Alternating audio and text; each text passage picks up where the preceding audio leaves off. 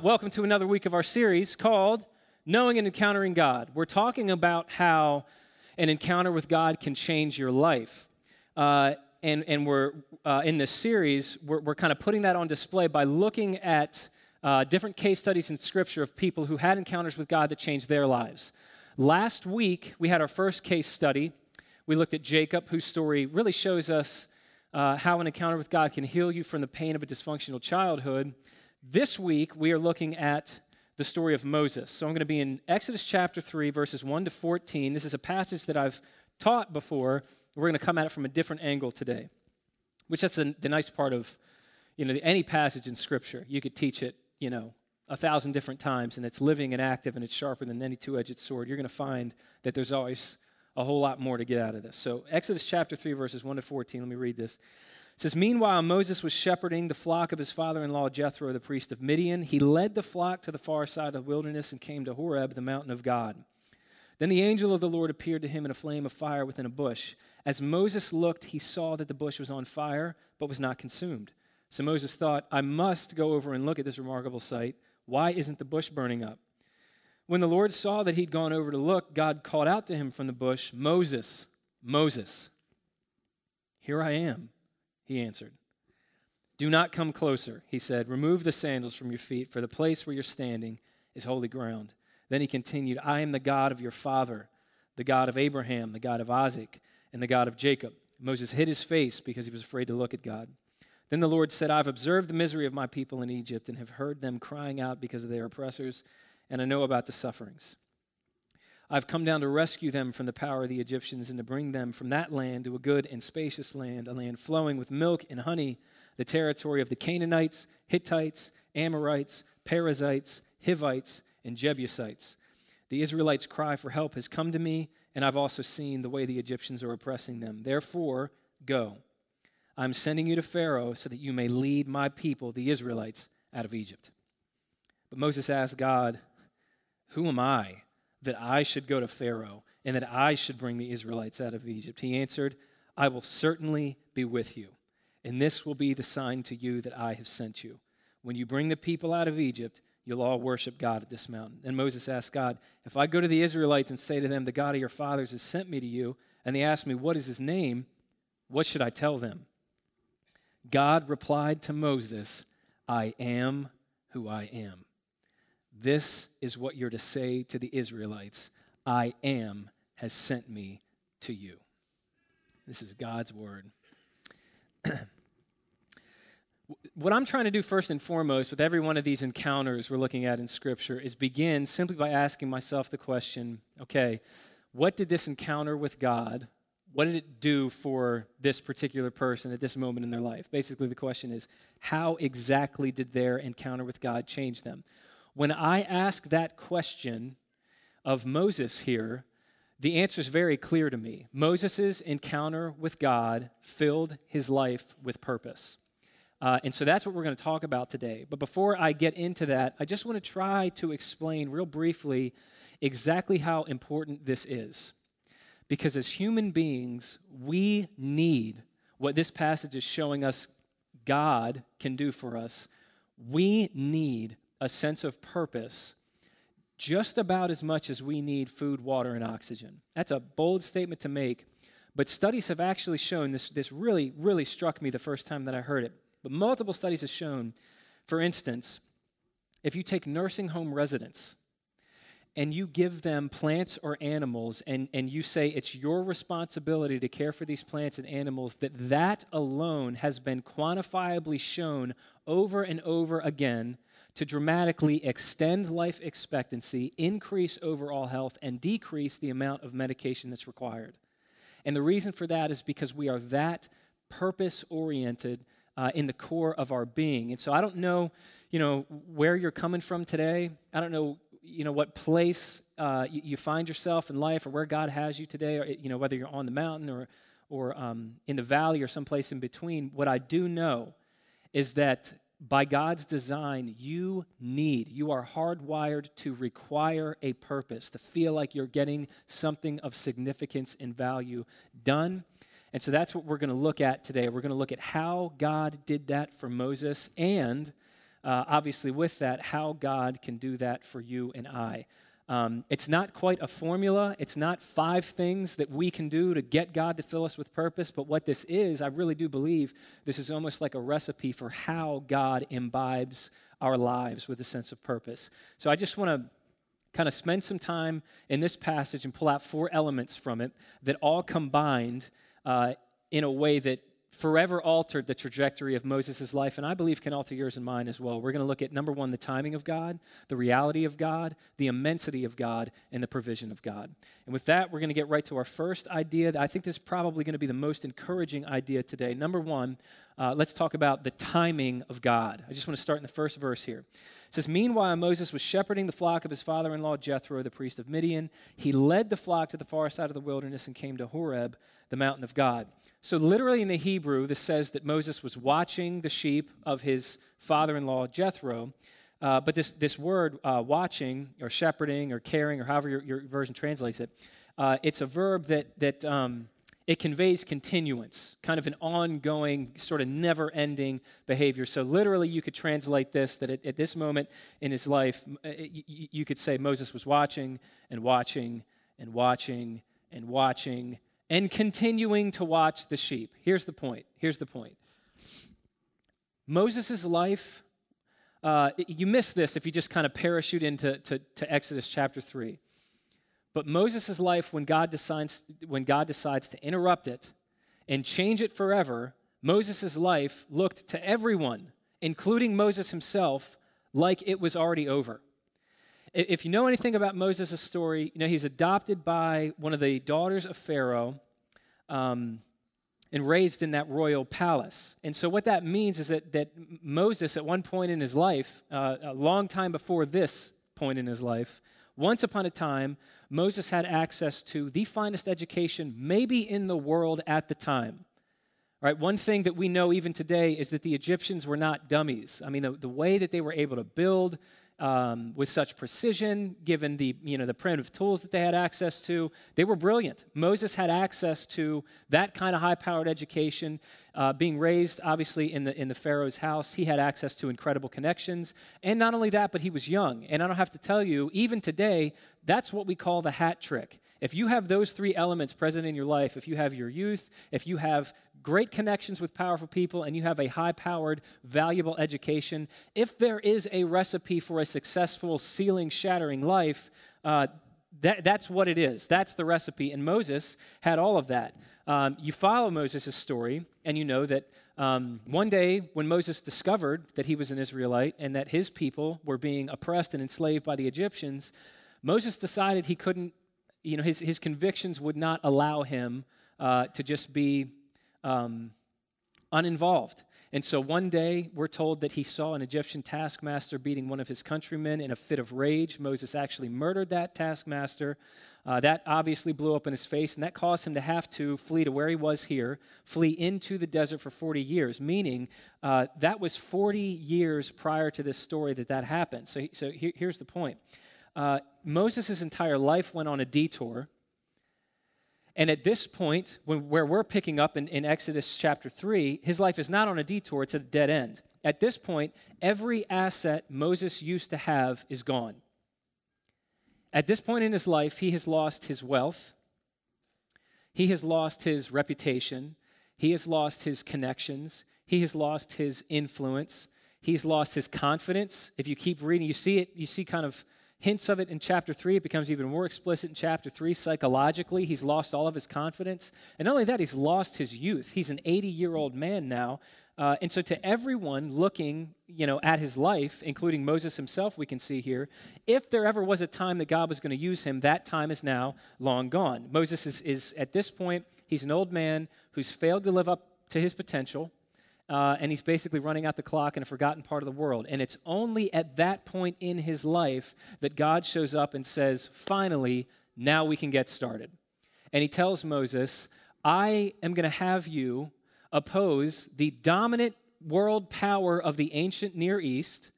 You're going to lead your people who are really my people, God says, out of this oppressive yoke that's been placed on them for some 400 years. You're going to bring them into the land that I have promised them, which is now occupied, and you're going to advance my plan of salvation in a way that you probably couldn't even grasp if I tried to explain it to you. That's what God says to this 80-year-old man who looks and feels like his life is over. So before I move on from this, let me just pull two implications that are incredibly important for us hopping into this story all these years later. Number one, here's what just this first verse means for us and really the whole story of Moses. Number one, this means you and I are never of any real use to God until we feel absolutely useless in general. Maybe stated a little bit differently, you and I think it's appropriate to say we can't begin to step in the purpose that God has for us until God brings us to the end of ourselves. Right? Elsewhere, Scripture says you can't even enter into a relationship with God at all until you come to the end of yourself. That's what repentance is. It's me kind of hitting a spiritual rock bottom where I realize I'm not qualified to be the God or the Savior of my own life. I need more than an advisor. I need something more than advice. I need more than God to come in and sort of inhabit a part of my life and improve me. I need Him to save me.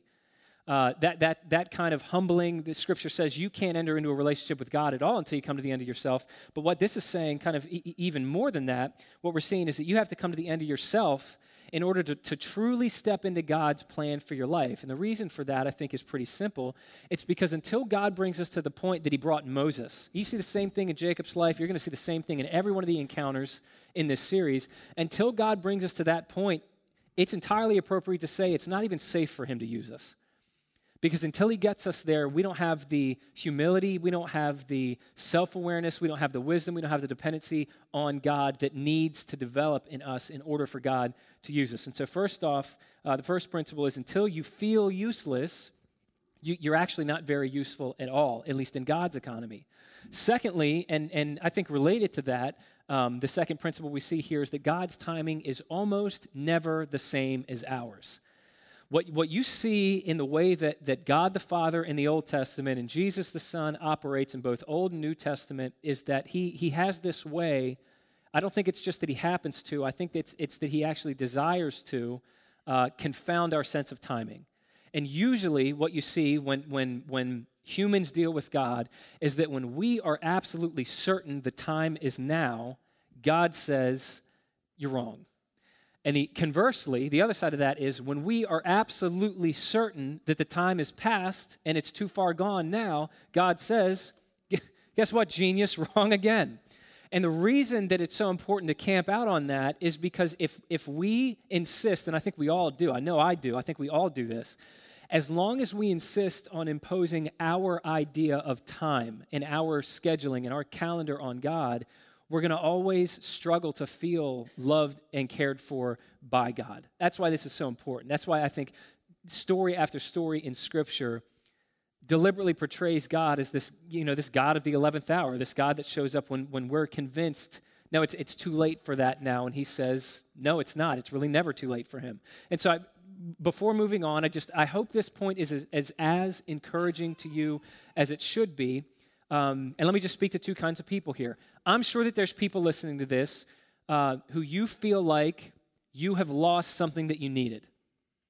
I don't know anybody that doesn't feel like that. Maybe you feel like you lost opportunities. You feel like you lost relationships, you lost people. Maybe you feel like you lost wealth, money. Maybe you feel like you've lost time, whatever it is. If you feel like that, let me just take that mindset to the life of Moses here and ask the obvious question. Don't you think that Moses felt like that? Don't you think that Moses felt like, okay, if there was a time God would use me, it's when I had all that stuff that I needed. Don't you think he felt like he needed his wealth, and he needed his connections, and he needed his reputation, and he needed his influence, and all the things that came with his upbringing? Of course he felt like that. But what this story is showing you and I is that sometimes, and maybe it's more than sometimes, maybe it's most of the time, the way that God likes to interact with us is he allows us to lose things that we've told ourselves we need and ruin our plans for our lives so that he can bring us into his plan for our lives. And if there's anything Scripture's clear about, it says his plan for your and my life, while almost never more comfortable or easier than our plans, they're always better than our plans. Secondly, and right along with that, I'm pretty certain that there's people listening to this right now who you understand this feeling of being too far gone. Maybe you look around your life right now and you feel like maybe it's one area of your life. Your marriage is too far gone. Maybe it's your kids. Your kids are too far gone. Your family's too far gone. There's some situation in your life you're in the middle of right now. You've looked at it from every human angle you can. You don't know what to do. You're locked up. It's too far gone. Or maybe just like Moses, you feel like you yourself, your time's passed. It's over. It's done with. It's kind of hopeless. You yourself are just too far gone. If that's where you're coming from, I just want to remind you that the story of Moses in Exodus chapter 3, at its core, at its essence, at bottom, this is the story of a man who was absolutely sure that he was too far gone, and it's only then that God showed up and said, finally, now we can get to work. So I don't know what that means for you. I don't know how you need to apply that to your life, but the first thing that this story invites you and I to consider is, number one, the timing of God. Secondly, we see here the reality of God. This is unequivocally, a lot of commentators will say that this account is actually Moses' conversion. Whether or not, it actually is, I think it is, but whether or not it is, it certainly is the moment in Moses' life when his life dramatically changed as a result of his relationship with God. There had never been a real dramatic change prior to this moment. And so at this, just consider this, in this pivotal time in Moses' life, God decides to appear as a fire. Right? God could have spoken to Moses through a disembodied voice. He could have appeared to him in a dream or sent angels or whatever it is. God communicated that way numerous times to other people in Scripture. But here in Moses' life, when he really begins to pivot Moses' life, he appears as a fire. So let's ask us what that symbolism really means and what we're meant to see here. I just want you to consider, when you are sitting around a fire, you don't just believe in the presence of your fire. Yeah, I believe that there's a fire here among us right now. That's not how fire works. The thing about fire is when you're seated in the presence of it, you experience it personally, whether you want to or not. Fire is actually, it basically assaults all five of your senses. Not everything is like that. There's a lot of things that you can be in the presence of and you're not so aware of it as you are fire. But with fire, it literally comes at you through every sense. First off, you obviously see its brightness, but you feel its warmth.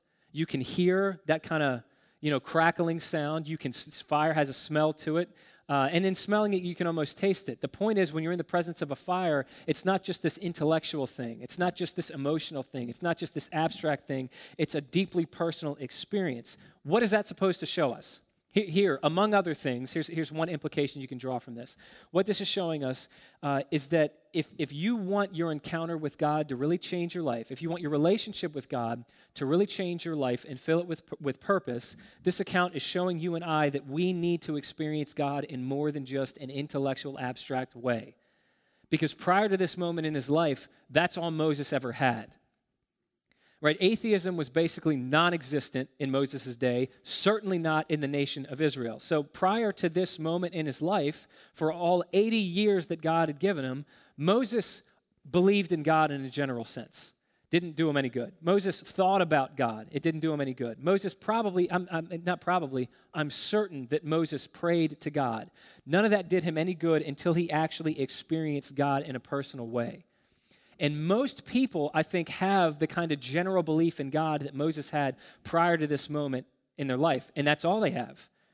And I'm afraid that a lot of people, they kind of give God a shot, or they give church a shot, or they give the Bible a shot, and they walk away thinking, yeah, I tried that, but it didn't work for me, when the issue is, no, it's not that you tried it and it didn't work for you, it's that you never really experienced it for what it was to begin with. You never really experienced what Moses experienced. You've never really experienced, I've pulled all of these quotes from people throughout history that all their life they had this intellectual understanding, and one day the curtain got rolled back and they could see this for what it was, and they were never the same. The issue isn't you tried it and it didn't work for you. The issue is you never saw it for what it was, because if you did, you wouldn't walk away. And maybe you stopped leaning in just before you were there. When I say that, talking about the reality of God, I wish so bad I could give you 5 techniques to bring the fire of God into the presence of you. I wish it worked like that. If it worked like that, I don't know a person alive who wouldn't have already practiced those 5 techniques and done that. It doesn't work like that in a relationship with God because it doesn't work like that in any other relationship that they have. I'm just putting this out before you to try to get you to ask what might be the most important question you'll ever ask yourself, which is the question this entire series is designed to get you to ask, which is, have you ever really personally experienced the presence of God in your life? No one can answer that for you. I don't think it happened for me until I was 19 years old.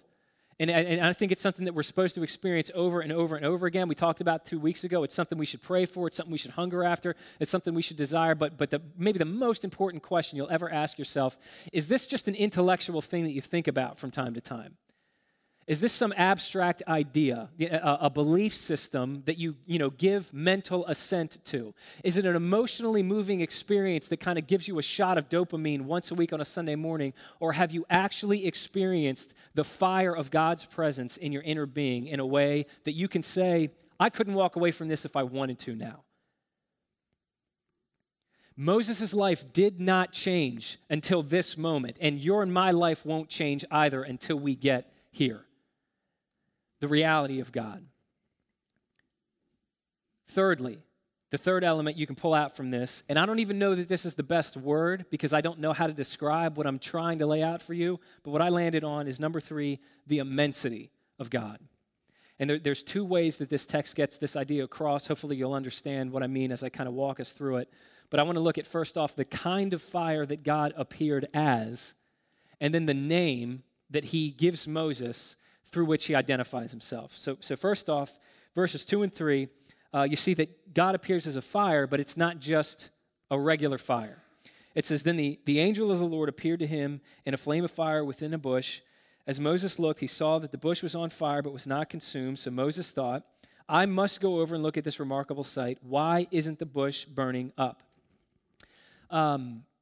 Essentially what happened here is Moses is watching these sheep and he sees a bush that's on fire. That in and of itself, not that remarkable. It could have been lightning strike, or maybe somebody was there earlier and they didn't put the fire out, whatever. But the picture that's being painted here, I guess Moses was looking at this bush for probably something around a half hour, and he noticed something that he couldn't wrap his head around. That bush wasn't being consumed. Now, what that means is that Moses saw an energy source that day that we have no knowledge of in the physical universe, that if we ever found and harnessed would instantly transform the world more than any invention ever has, which is a self-sustaining energy source. Moses knew this. Moses knew when he saw a fire resting on a bush that wasn't consuming that bush, he knew, wait a minute, this fire does not depend on fuel.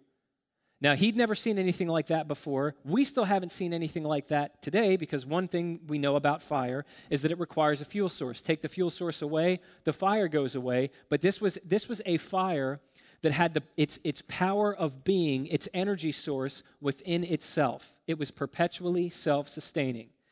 Now that in and of itself, that's really mysterious. That's really, what is God trying to say? If all he did was appear as a fire and not say anything, we could kind of speculate, maybe pull some implications of that and guess. But at the end of this passage, God speaks clearly what he's basically whispering through this self-sustaining fire manifestation. Because at the end of this passage, Moses, kind of thinking ahead to what he's pretty certain is going to be in his immediate future. Moses is basically thinking, okay, I'm an 80-year-old shepherd who has, done what I can to ruin my own life. You want me to teleport back into the people that I've run from for the last 4 decades, and you want me to stand up to the dominant power in the ancient Near East, maybe in the world, and wrench the people of Israel from a 400-year yoke of slavery that's been pressed on them. Moses, thinking ahead, says, sooner or later, somebody's going to ask me, who told you to do that, Moses? And when they ask me, Moses asks God, who should I tell them has sent me? In other words, he's asking, what is your name? And then in verse 14, we see this really enigmatic, famous line from this story. Verse 14, God replied to Moses, I am who I am. This is what you're to say to the Israelites, I am has sent me to you. Now, different versions translate that exchange differently because this is almost impossible to translate.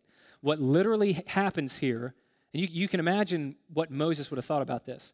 But what literally happens here is when Moses asks God, "What is your name? How do you identify yourself? Who should I tell people you are?" God's answer is simply the Hebrew verb to be. That's all God says. And so this would be a strange way to translate this, but it would probably be the most literal way to translate it. What God is basically saying to Moses is, Moses, when people ask you who sent you, I want you to tell them, you have been sent from being itself. So put these two ideas together. When God appears as this self-sustaining fire, and he calls himself the verb to be, it's basically, he's not saying two different things. It's just two pieces of a puzzle. One is kind of what he's whispering. The other is what he's saying unapologetically and straightforwardly. What God is saying to Moses is, you want to know who I am? You want to know who you're dealing with? God says, I am the self-sustaining one. I have no needs. I operate from no deficits. I have no requirements. I depend on nothing, yet everything depends on me. God is saying, there has never been a time in which it could be said God will be. There will never be a time in which it could be said God used to be. God says, I am the perpetually existing one. I am the uncaused cause. I am the I am. Now, I don't think I even came close to explaining what God's saying there. I'm just... That's all I got for you, church. But let me pivot from here and kind of let you into my mind.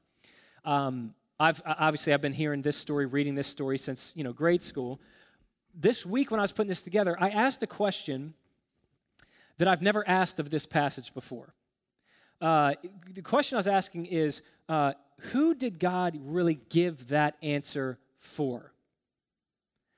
What I'm asking is, when God says, God, what's your name? And God says, I am. For whatever reason, I was asking myself, well, for whose sake did God give that answer? Who did he give that for? And I can't prove this. This is just my opinion. All I'm doing is letting you into my mind. But I'm convinced that God did not give that answer to Moses for the sake of Pharaoh.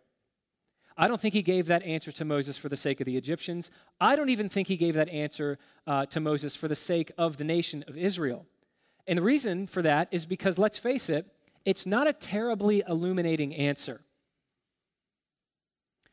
Run this scenario. This is where my mind went. So I'm trying to think in the days, weeks, months, years ahead, when somebody inevitably pulls Moses aside and says, hey, buddy, just between you and me, all jokes aside, I'll keep it here. Who told you to do all this?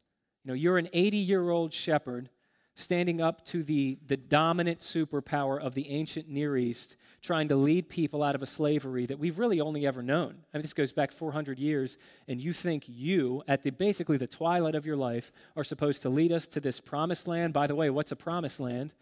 On whose authority are you operating? Just between you and me, Moses, who told you to do this? I can't picture Moses saying, oh, I'm glad you asked. I am did. And then the person he says that to says, oh, that's super clarifying. Thanks, let's get to work. The conclusion that I'm trying to bring you to here, that I've arrived at, is that God revealed himself this way for one person's sake, and that's Moses' sake. Now, here's kind of why I think this is important to highlight. In this series, we're looking at different people's encounters with God.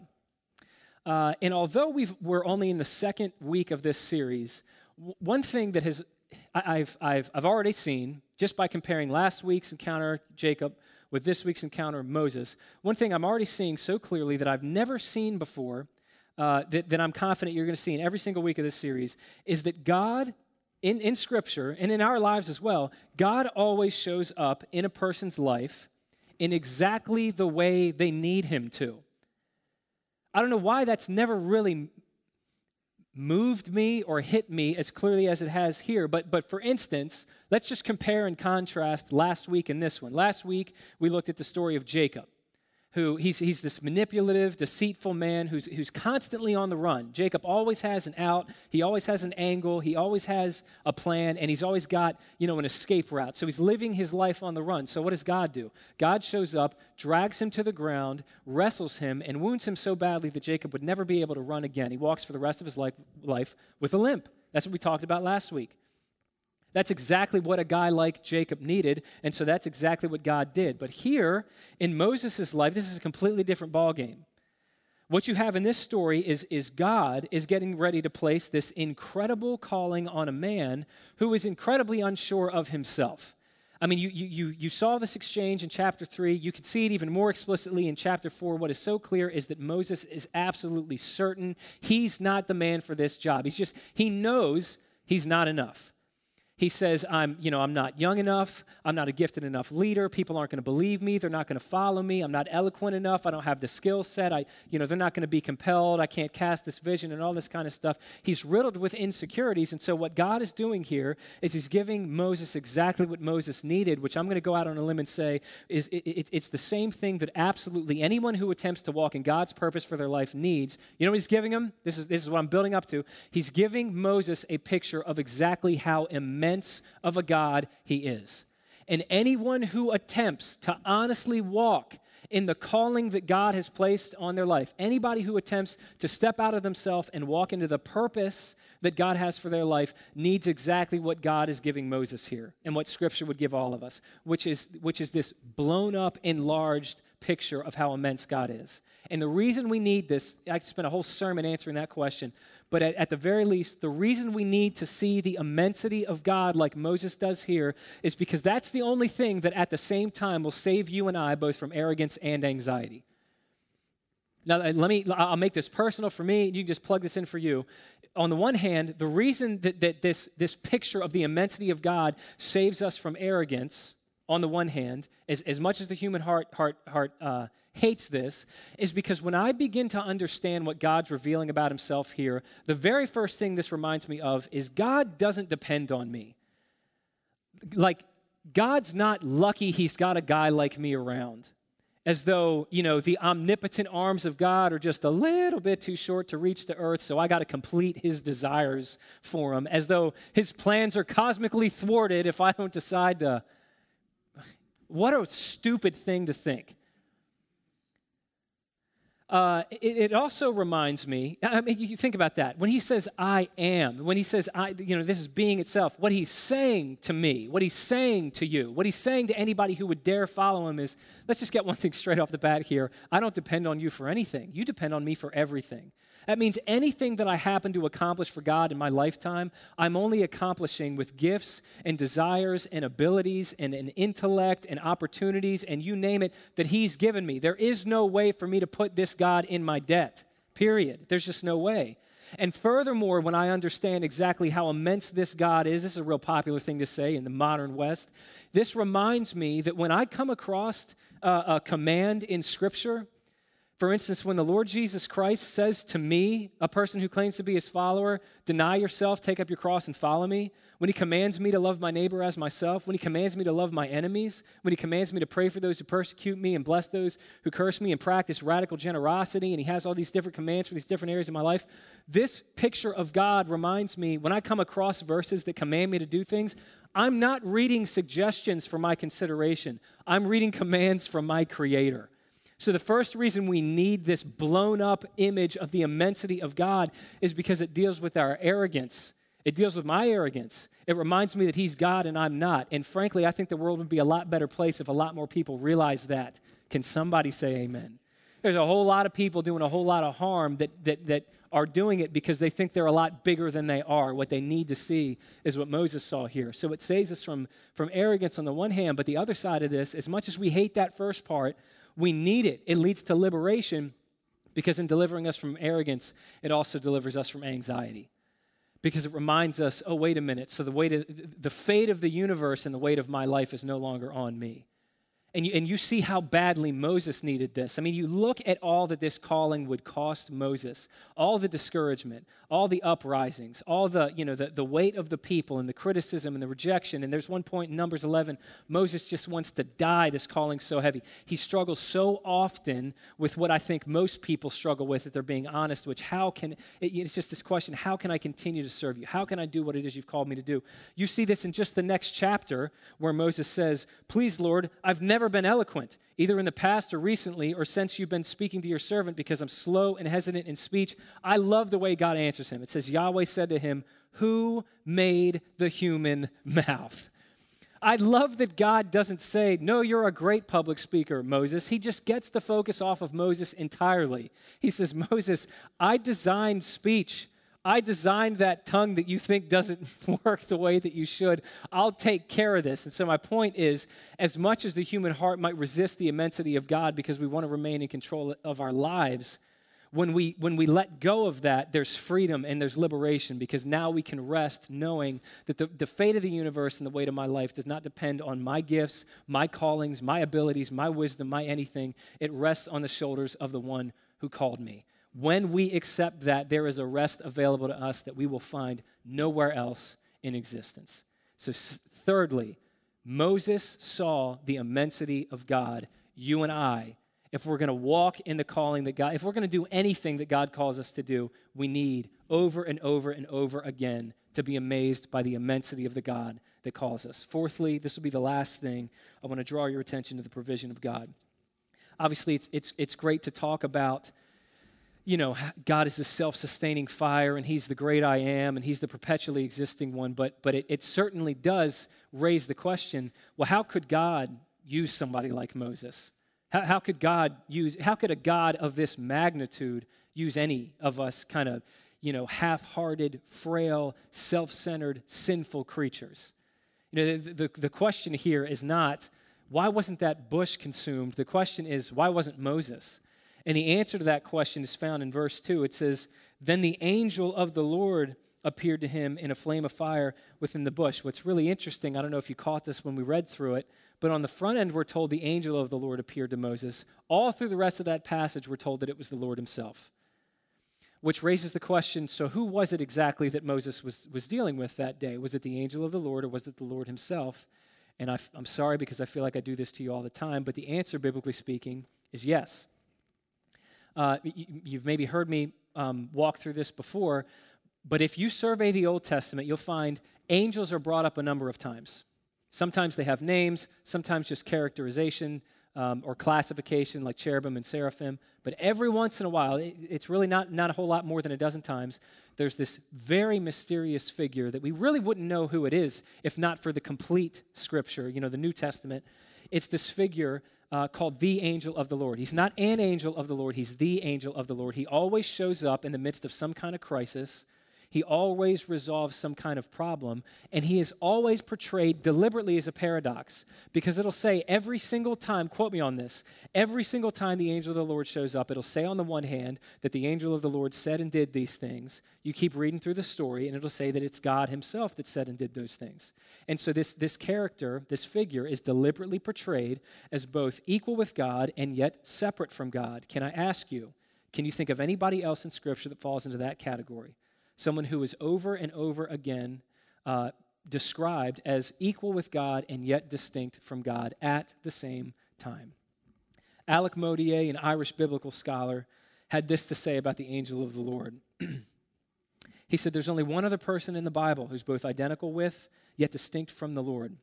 One who, without abandoning the full essence and prerogatives of deity or diminishing the divine holiness, is able to accommodate himself to the company of sinners, and who, while affirming the wrath of God, is yet a supreme display of his outreaching mercy. Here it is. The angel of the Lord cannot be understood except as a pre-incarnate appearance of Jesus Christ himself. The figure that Moses was dealing with in that day, although I can't believe that he really understood it, was Jesus Christ before he was born into this world as a baby. And if you think I'm kind of stretching that or pressing that, this is exactly why in John's Gospel account, chapter 8, Jesus Christ says, before Abraham was, I am. That's a deliberate nod to this story. It's Jesus in no uncertain terms claiming to be divine.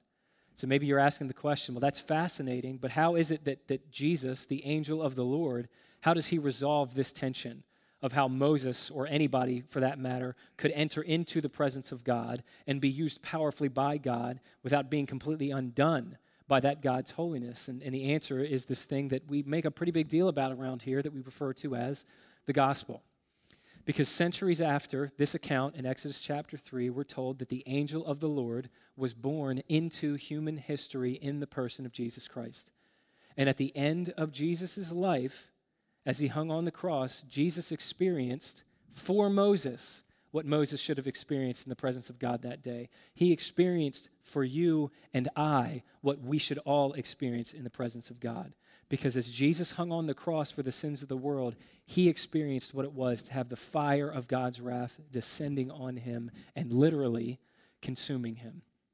And because of what Jesus Christ has done, something has become available to us that not only do I not believe Moses could wrap his head around it, but I don't even think the 11 disciples who remained with Jesus after the crucifixion actually understood exactly what Jesus makes available to us, because it doesn't exactly become clear until you get to Acts chapter 2, the day of Pentecost.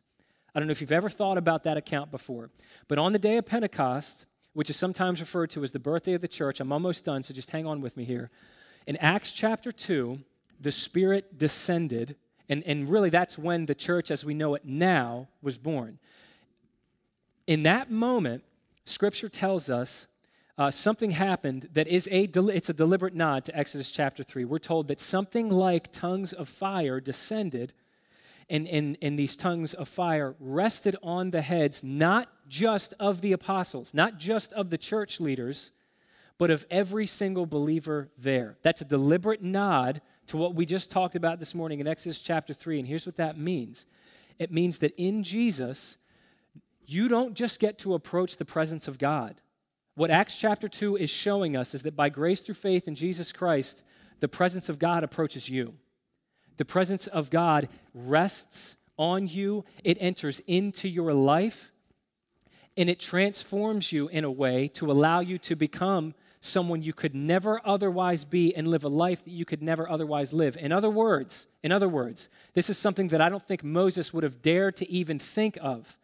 The promise that we have through Jesus is not just that we each get our own personal burning bush experience, it's that you become a burning bush.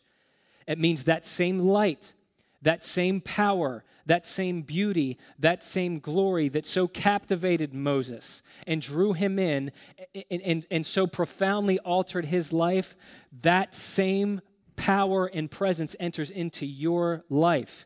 It changes your life, and it enables you, just as it did for Moses, it enables you to become an agent of change in the lives of the people that God places in your life. To not understand that is to fail to recognize all that the Lord Jesus Christ has made available to you through his life, death, and resurrection.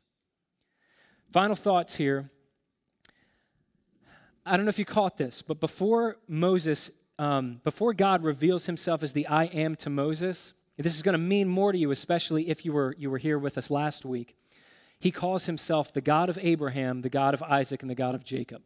And I don't think any of us at first recognizes exactly how amazing of a statement that is. Because when you dig into the life of Moses, what you'll find is Scripture does not whitewash anybody's lives. Scripture's not shy about the fact that in his worst moments, Abraham was an ineffectual coward. He was willing to send away his maidservant Hagar and his biological son Ishmael. He was ready to watch them die of simply being exposed to the elements, starvation, thirst, whatever it is. Not only that, but there were numerous times in Abraham's life when he was so cowardly, he lied about his wife Sarah and said that she was his sister rather than his wife, allowed her to go into the arms of another man simply so he could save his own skin. How he ever looked at his wife in the eye ever again after that, I'll never know. But God says here, I'm willing to be called Abraham's God. He says that he's the God of Isaac. Isaac, we talked about last week. Scripture, again, does not come at it sideways, that Isaac absolutely destroyed his own family with the favoritism that he showed Esau. He was a terrible father. He's not a model father. Nobody's looking at Isaac and saying that's what a father after God's own heart should look like. God says here, Moses, I'm willing to be called Isaac's God. And not only that, probably the worst one of the trio, God says, I'm the God of Jacob. If you were here last week, we spent 45 minutes just talking about how banged up of a guy Jacob was. He's a deceitful, manipulative, conniving snake of a man. There's not a person in Jacob's life who's better off for his presence in their life before God comes to him. And to a large degree, even afterwards, Jacob is a guy that is wounded and wounds other people. And yet God says, I'm willing to be called the God, even of people like that. And what God is saying there, that's not just ancestry. That's not just genealogy. God's making a statement about who he is and the kinds of people that he's willing to work through. What God is saying to Moses there, and what Scripture's saying to all of us, is that God is willing to be called the God of people who have ruined their own lives. He's saying, I'm the kind of God, I'm not just willing, but I actually delight to work with unpromising material. The only thing that's required is that you admit exactly how much you need me to work in your life. And in this story, in Exodus chapter 3, what God would say to every one of us, he's saying, look at what I was able to do with somebody like Moses. Look at what I was able to do with a man whose life looked like it was already over. I interrupted it.